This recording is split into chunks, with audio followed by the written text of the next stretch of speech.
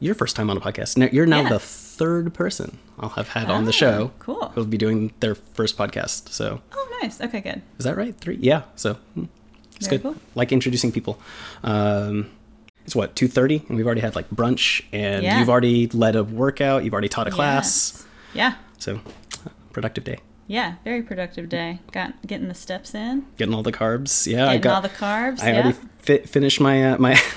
Well, I'm still. I think I still have 200 calories for my move. On your Apple Watch circle. I'll have to do a little run later. I'm at multiple times my goal at this point. Your midnight run.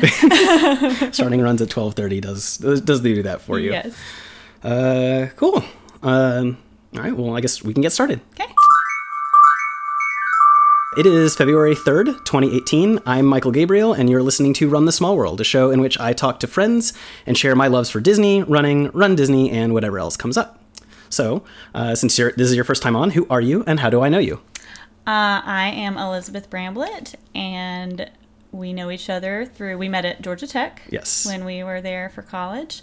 And how long has it been? Like 10 years? It's got to be. It's 2018 now. We've probably been friends, like actively hanging out since at least 2018, if not before, because we both graduated in 2019, right? 2009. Uh-huh. Or 2009, right? Yes. Sorry, yes. We were definitely hanging out for like a solid year before then, I feel like, right? So yeah. 10 years. Yeah. Long time. Yeah. Wow. Yeah. We just, exactly. Like keeping up with each other, running, mutual interest, Disney, mutual interest. Yes. So yeah, we like a lot of the same things. It's fun. We both kind of independently got into the park thing at like the same time, which is really fun. Yeah, exactly. Because I went for a Disney trip and that just rekindled all that interest. And that was right around when I did my first Disney marathon. And so then we just started talking about Disney park stuff, which is fun. Yeah. Cool. So what's your running background? So my running background, I started really running in college. I didn't do really anything in high school, wasn't into cross country or track. So I just started running in college. I think my goal was I wanted to do the Peachtree Road Race. So I started running in college just to stay in shape and just to have a nice outlet for Georgia Tech. And so, and I did the Peachtree, and I mean, there have been times where I've kind of like backed away from the running, but then come back in. So running and I have just had a, I guess, on again, off again relationship. the off portions probably due to, little injuries, minor things. But then I would, come back, sign up for a race and be back with it. Cool. Yeah.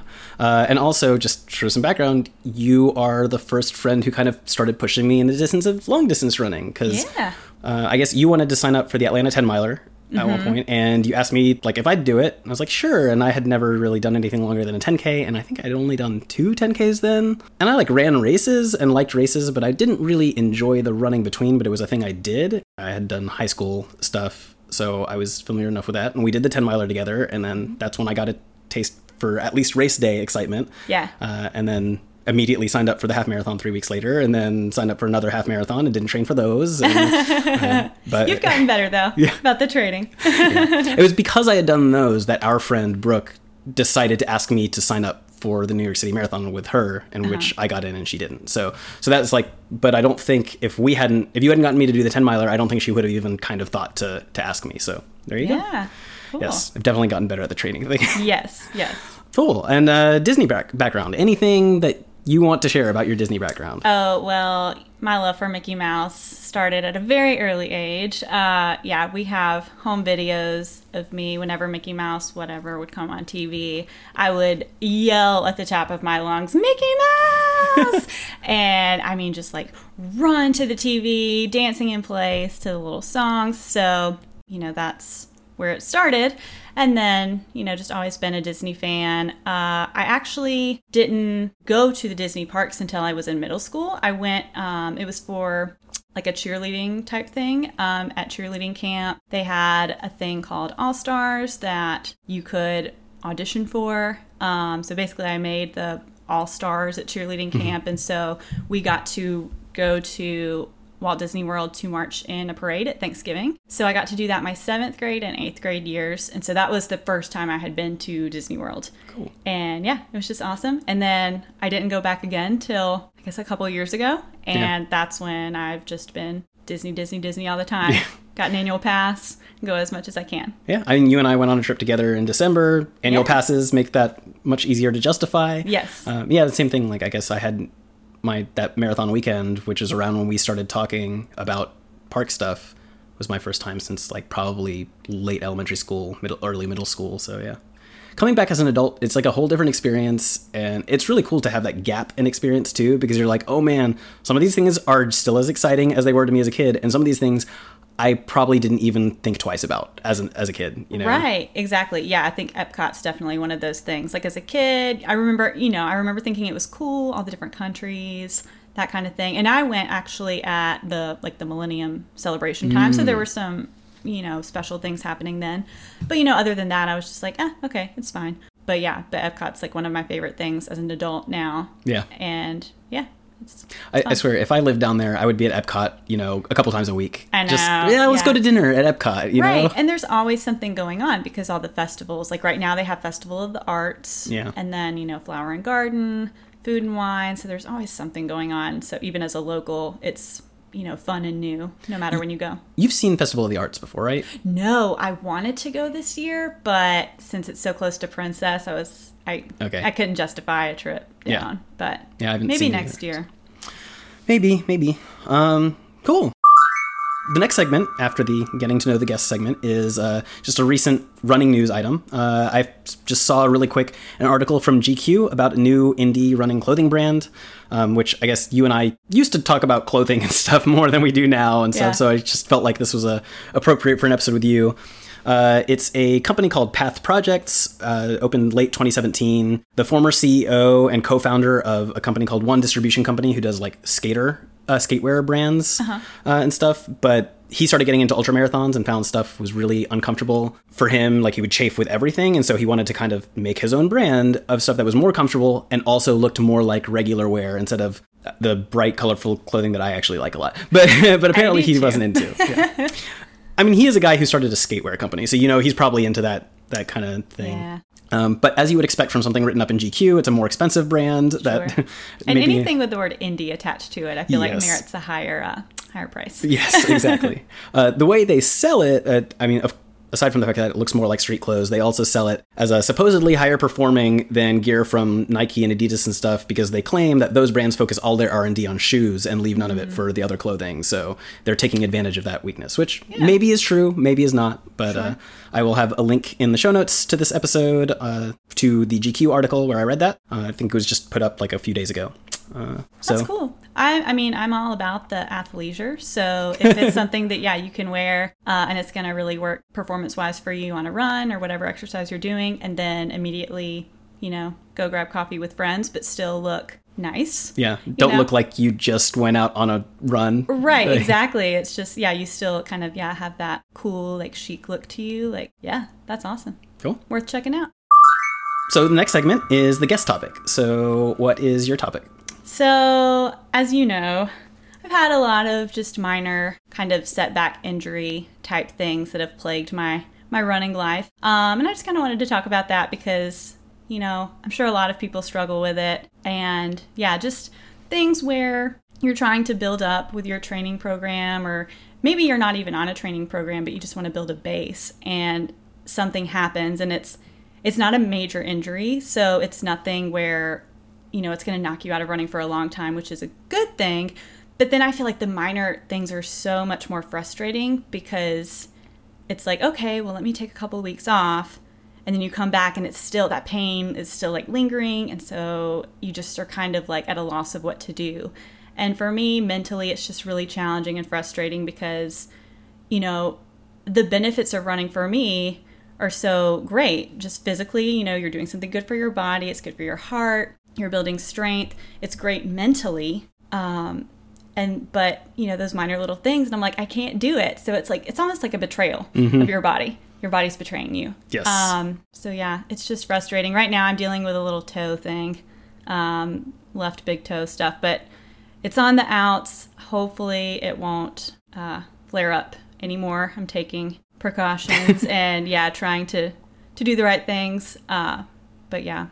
Yeah, I mean, that is I'm definitely one of them. People are always tempted to do way too much when they have an injury, and you just make things worse, and you make it less likely that you'll ever be able to do the thing you like doing.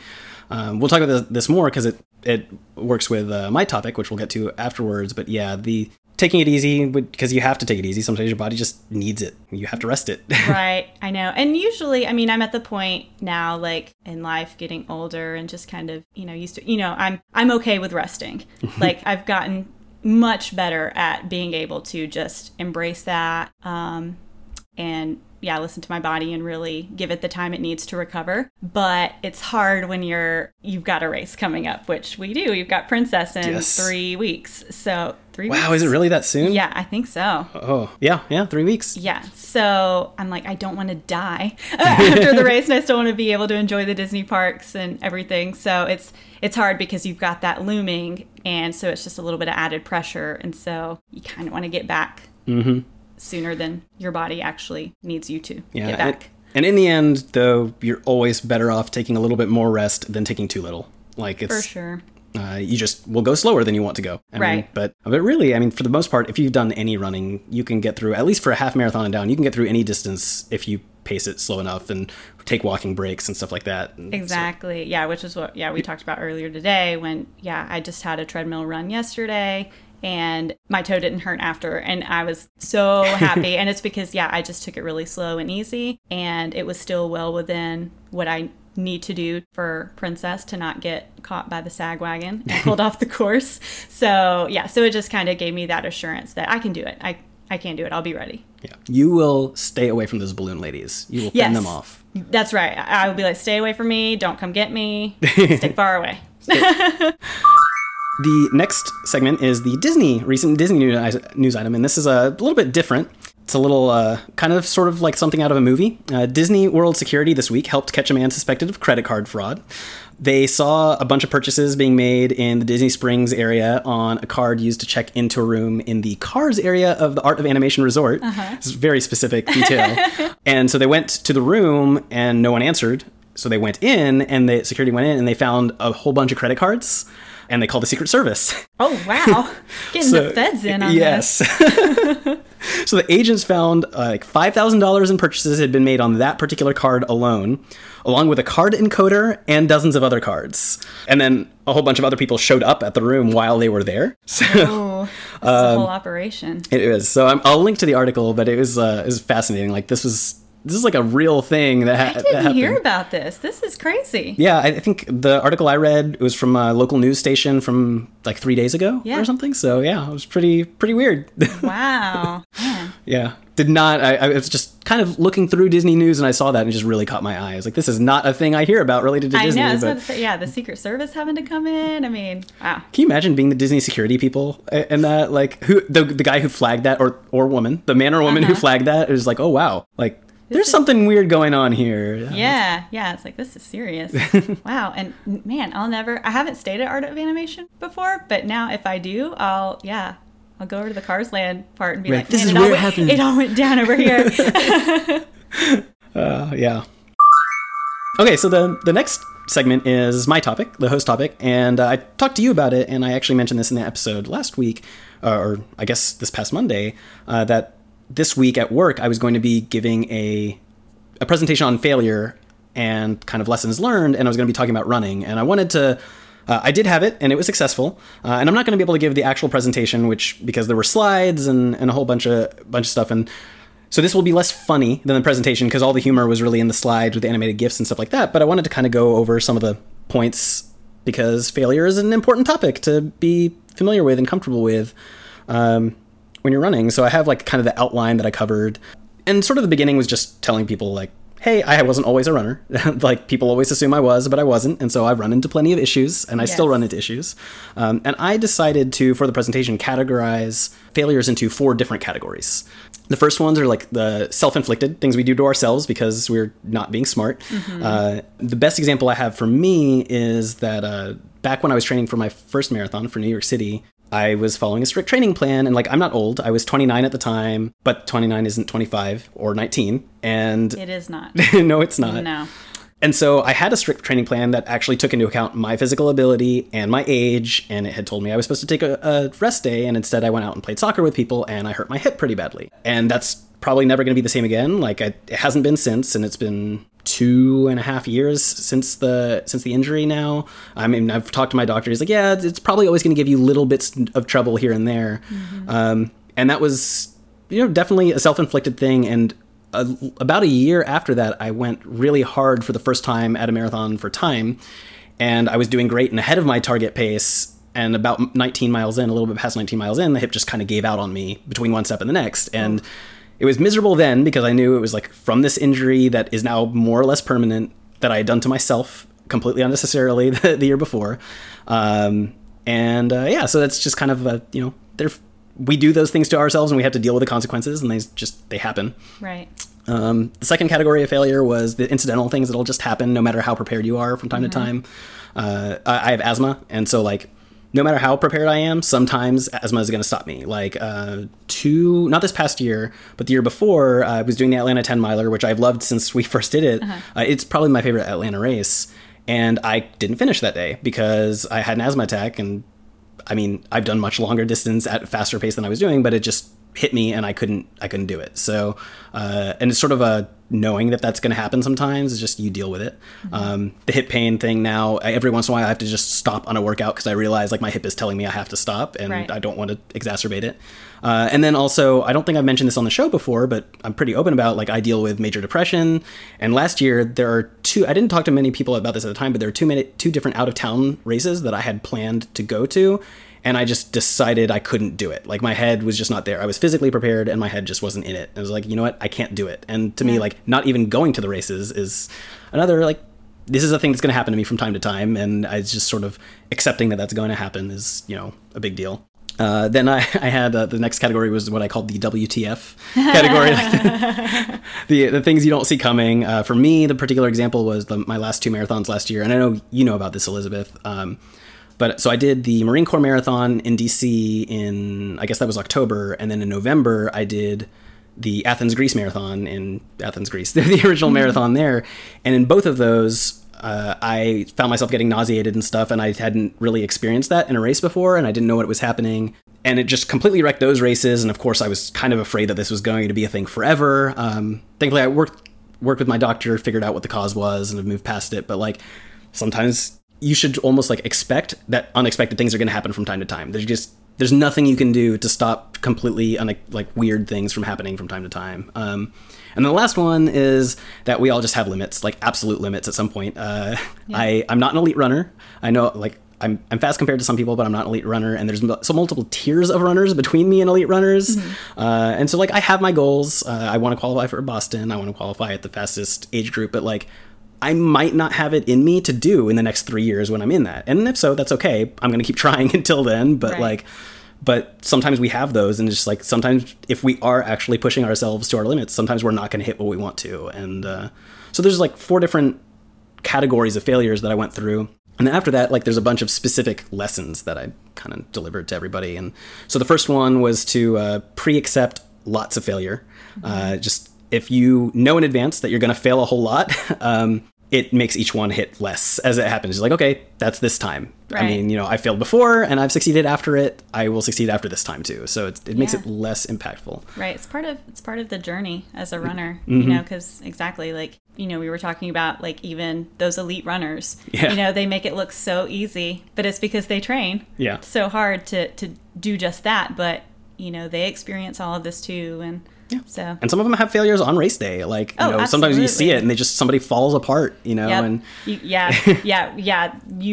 bad when you can see it on their face. Yeah. So, yeah, exactly. Then the next one was to make tons of goals. I know I talked about this last week, but really just making a whole lot of goals, like smaller goals, parallel goals, unrelated goals, because if you get overly focused on one specific goal and then you realize you're not going to hit it, or you're much further from it than you think you're going to, or you do get to it, like eventually you just kind of stop, like what's next. But if I find that I'm just not in the ballpark of Boston, like I'm not going to make it. If I'm 2/3 of the way through training, I'll still try. But if that was my only goal, I would have burned out on running by now if that were the only goal I had. But instead, I just come up with like, oh, I want to hit 50 states. And I would like just all kinds of things that at least I'm always making progress towards other things, even if this doesn't happen. Right. And I think that applies to a whole lot more than running, of course. But like just have other things that matter, like other successes that you can count as you go. You know? Right. Yeah. I know. I follow Lauren Fleshman. She's a professional runner. She's retired from the sport now, but I mean, she just has so much wisdom. And she always said that just going into any race, like always have an A, B, and C goal. So, and it doesn't have to be, time related. I mean, a lot of the time it might be for a race, but it doesn't have to be. Mm-hmm. And just defining what that is for you. So A is like, you have the best day ever, like what you want to achieve. And then, B is kind of like something that, is attainable, but it's still like a really, you'd feel really good about it if you got it. And then C is just kind of like, not a given because, it wouldn't be a goal if it's just a given, but, something. So then that way, like you can walk away and you can always be, happy that you met something, like you said, so you don't get burnt out because, if your only goal is to qualify for Boston and running how many years and you're like, well, I'm still working toward it, not really feeling like you're successful in something or achieving anything, like that takes the love out of it too. Mm-hmm. And, since we're not elite runners, we're not doing this as a job for a paycheck, we're recreational, like we do this for fun. Right. And, when it stops being fun, that's not good. You kind of want to reassess. Yeah. The pressure you're putting on yourself, and which segues right into my next lesson, which is remember what's actually important. Yeah. So it's like, if you tell people to remember what's important, they might fixate on what's important about the particular goal, but it's like, no. There are other things that are important about you that have nothing to do with any particular goal, regardless of what it is. Even if you take deep pride in your career and it's a particular career goal, like what's the thing that's actually important about you that is indicative of. And so for me, for instance, like I talk about running a lot. I think about running a lot. I spend a lot of time doing it. And a lot of other people think of me, one of the first things they think of now is my running. But it's not a part of my identity at all to me. Mm-hmm. Like what is part of my identity is the intensity that I apply to it. But like I already am very comfortable with the fact that if something happens where I'm not able to run anymore, yes, I'll be disappointed. I'm surely, but I will just shift that intensity to something else because that's the important part, is that I'm doing something in an intense way where I'm pushing myself forward and feel like I'm making progress. And like, it's a way to just feel like I'm achieving things to better myself. And so on. Like, that's the important thing, not the running itself. The running is just a way I exhibit that. Right. Right. And so I think people keeping their priorities straight, realizing like it's almost never a particular goal that is in and of itself the thing that's important. Mm-hmm. Right. It's more about what more abstract thing it represents about you. And so remembering that and keeping those two things separate I think goes a long way to being able to handle it when you just find yourself falling short. Right. Yeah. And again, like, I mean, I know I've said about the journey a lot, but I mean, meeting the goal is great, but you learn so much that just like life experience and life lessons that can apply to everything when you're working toward that goal. So that journey toward it. Mm-hmm. So just building, that mental will, that endurance, and then being able to look back and say that there were so many times that I wanted to give up when things got tough, but I didn't. And and like you said, that can be applied to anything outside of running. Yeah. So one of the things that goes into kind of making it more about the journey is one of the lessons I had was getting others to join you because like whether they're better than you or not as good at you at a thing is like when you have other people along, their successes really do become your successes. Yeah. I know that in the last couple of years since I've taken this up, I've been in a position to encourage a bunch of other people hitting new milestones. And that's probably, as much as I love running and hitting my own goals, definitely seeing other friends finish their first marathons or half marathons and so on, like has been way more satisfying. And just because it is. And it's like when you include other people in it, suddenly it does become much more about that journey because you get to encourage them with like lessons you've learned, even if it's like small things like how to deal with a very particular leg problem or something, or larger ones like how to get their morale up, mentioning to them that you have had the exact like very similar struggles. So it's like, hey, don't beat yourself up. You're going to get there. Don't worry. Like, it's just really satisfying to see other people who you care about succeeding. And so getting other people involved is a great way to pull the focus off of just the results, Right. Yeah. The running community is just one of my favorite things about the sport because it's so open. It's so positive. It is. I know. And like we were saying, how you were saying about not being fast, or you're fast, but there's I'm not nowhere near elite. Yeah. Sure, but it doesn't matter what your capability is. Someone could be really fast, but they're still good for you, getting out there, hustling. Even though I'm they would leave me in the dust. So it's just so cool to still, just have that connection with people and that shared experience and wisdom that, you can commiserate when things aren't going well. And usually that's the great thing when, you have those struggles and 9 times out of 10, people are like, oh yeah, I went through this, either the same thing or something similar. Everyone can relate. And it's just so nice to know that, hey, I'm not alone. And it's just part of it. Yeah. So going from that, the next item was just respect, test, and push your limits, but do so thoughtfully. So it's don't ignore your limits. Make sure that you actually know what they are. For instance, I'm never going to not have asthma. My depression is always going to be a thing. My hip is going to be a continuing problem. So it's sort of, listening to those when I have to, and then knowing, understanding them well enough to know when I can push and when I can't. Helps me push them further and further and further as long as I back off at the right times. And, it can be other things, but knowing what those limitations are for you, because we all have them to some degree or another, rather than burning yourself out in physical ways or mental ways.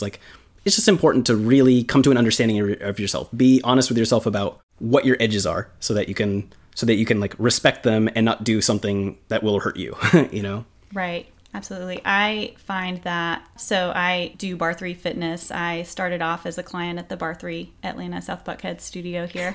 And now I'm an instructor because I just fell head over heels in love with the workout and all the benefits. So it has really informed my running and given me that mind-body kind of connection. So like you said, really listening to your body and knowing those limits. Because we talk about all the time, in class, I tell my clients, I'm like, okay, find your edge. And stay within that edge. So how you said, knowing your edge and knowing where that is and having that clear definition of this is what I'm capable of. And that's fluid because as you, continue to progress, you have new limits because you can bust through the expectations you already had for yourself, but then you get better and better, stronger and faster. And it's a constant learning process, learning those limits and working within them. Yep. And the next one is just a thing that you've already hit several times. I put find value in the doing. Make sure that you're finding value in the thing itself, whether it's enjoying running or if it's a work thing, making sure that you're finding the value of what you're learning in the process so that the experience itself is valuable rather than just the result that it will give you. Right. And so it's very much it's the journey, not the end destination, but making sure that you're actually aware of that is a way to make the whole thing worthwhile so you don't feel bitter about it if you don't hit whatever goal it is. If you end up not getting a job that you want, but you learned a whole lot in the process of preparing for it, it's even if it's not enjoyment, you've gotten some value out of it that you can put forward to something else. And the kind of little addendum I put to that was even if you look stupid, and I really mean it as try to make it so that you feel okay looking stupid while doing whatever it is, because then it means you're actually getting value, whether it's learning, because looking stupid in that case would be kind of humility, is hey, I'm learning. I'm not the expert on this, and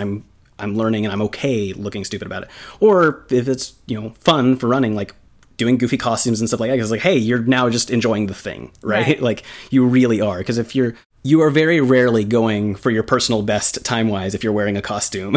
Except if you're wielding a lightsaber. And so it probably means you're getting value out of the running itself at that point. Yes, exactly. Yeah, because, that's why I think we all stick with running is because we enjoy doing it. And so all the goals and everything is just part of, getting better, because I feel a lot of runners are that kind of type A, high achieving personality type people, so we just can't help ourselves. We're okay, yeah, this is fun, but what can I do with this? Well, and then I get asked sometimes for people who aren't into running but they want to be. It's finding ways to make the running itself a thing that you enjoy by tying something else to it is a good way to start developing the habit too. It's I really enjoy doing these weird costume runs, or I really enjoy playing this running based game, whether it's, for a while there was a Run Zombies Run game where you'd listen to a thing and it would gamify your running. So it would say it would give you a section where the zombies are on you, run now. And then it would tell you to back off and stuff like that. Cool. So yeah, sneaky little interval workout disguised as a game. Exactly. Yeah. So finding ways to make yourself enjoy it just really helps a lot. Cool. And then the last thing, and it summarizes all of it, and so we don't have to elaborate on this one, but it was really just the final message was, there's always another race, whether you're talking running or anything else. So don't be an idiot. Like, don't make it so that you can't get to the next one, right? Yeah. So that was my topic. I'm glad that one was like a pretty strong discussion. I feel good about that. Yeah, that's awesome. Yeah. The next segment is, what are you looking forward to? Disney related or running related? I feel like there's a straightforward one here. Oh yeah, Princess, absolutely. Yeah. Anything else? After Princess, I'm not signed up for anything, but I mean, it's exciting to not have anything, so I can kind of like scope out what I want to do next, and maybe do Peachtree this year. Maybe. Yeah, maybe. Because you haven't done it in a few years. I haven't, no, and it's so fun. Yeah, maybe Peachtree. And then I may be going to Disney again in May, one more time before my annual pass expires. And although I will renew, but yeah. So I know I get antsy, and you probably know it too, having an annual pass. Like once you don't have a trip on the books, you're like, oh no, like what do I do with myself? Yeah, like I have, because I'm doing Star Wars Dark Side weekend in April, and then nothing planned until Wine and Dine weekend, and it's like clearly I need to go down stretch between then. Yeah. And for people who don't know when that is, the Light Side's in April and Wine and Dine's in November. Yeah. So that's a little bit of a stretch. Yeah, a little bit. Yeah, and I'll have to do the Halloween at some point, because I didn't get to do it this past year because of the hurricane. So yeah, I want to go back down for Halloween. It's so good. Yeah, the only thing that I haven't already mentioned in a bunch of episodes is Black Panther is coming out soon, and that's Disney related, and I am really excited about that. I just this morning bought 2 tickets for like noon on that Saturday, and I'm like, I'll find somebody to go with me. Yeah. It's like I have the 2 tickets. They're good seats because they're all reserved seats, and I didn't want everything to get taken up. So it does look good. I mean, I'm not really typically superhero. to Marvel. So I mean, it's good, but I'm not gonna go see it in theaters or anything like that. But I mean, I still haven't seen like Avengers or anything. But it looks really good, and I've been hearing just I don't know. I guess a lot of hype. Yeah, but I mean, I'm sure it's warranted. Yeah, but yeah. I'm pumped about that. But that's it. So that's the show. Elizabeth Bramblett, thank you for joining me today. Thank you for having me. It was a lot of fun. Is there anything you want to plug? Other than Bar 3? Oh, yeah, Bar 3. No, it's so good, especially if you're a runner. It's, it's nice to have just something else to build strength, So it's a great outlet if you're looking for an opportunity for cross-training, strength training, want to try it. There's a studio in South Buckhead. I'm there. I teach at 6 a.m. on Thursdays and on Saturdays. But Bar 3 is great. I'm not selling anything. I don't have a podcast. Yeah. You're just selling Bar 3. Exactly, Bar 3. You're selling health. Exactly. Invest in yourself. Cool. Well, other than that, if you're listening and you're not yet, I have an Instagram account for the podcast, which is at Run the Small World, and I have a Twitter account, which is Run Small World. So follow me there. Thanks for listening, and tune in next time. You did great. Cool. Thanks. That was fun. It was fun. Yeah, I think I'll go ahead and leave most of this in because we definitely did a longer episode. My topic, that was much more of a discussion back and forth than most of them have been because I think it was just open to it a lot. And you had a lot to say, which is great. I know. Like when you would say something, I was like, the ABC goal, I was like, yeah, I figure, you know what, people will be okay if every once in a while I break 30 minutes, so. Oh, yeah. Was that more than 30 minutes? Yeah. Oh, really? Okay, because like we were like just like going and going and going along, and I was like, oh gosh, I feel like it's going to be under because I'm just like, yeah, I don't have anything to say. Yeah. But. You doing anything else the rest of the day? I may, make my move goal. Get out there and walk in the subdivision or something. Ooh, I can, maybe like get my mom. We can go walk or something. Oh, that'd be fun. Yeah. Gotta edit and post this, and then edit and post a podcast episode that's long overdue for my other podcast, Trivially Crucial, which I've mentioned last time. If anybody's listening and you're also really excited about Black Panther, my friend Mandy and we talk about that kind of thing. So you should check that out. It's on the same website. And then I need to get another run in. So technically it'll be 2 long runs in the span of one 24-hour period. But I know, I was about to say, is your run tonight going to be before midnight? So you're like, your percent on your activity rings is going to be like 1,000. Yeah, because I mean, I did 11 miles last night, and then today's run is going to be an added 30 minutes to that. So, oh wow, yeah. So because that was an hour and 40 something minutes And so you add 30 minutes onto that, and I'll probably be a little bit under a marathon, but not that much under over the course of today, which sounds cool. That is cool. It's relaxed pace though, so marathon's a marathon, no matter how fast you run it. It's true. Everybody who ever does one should be proud. Yes. Cool.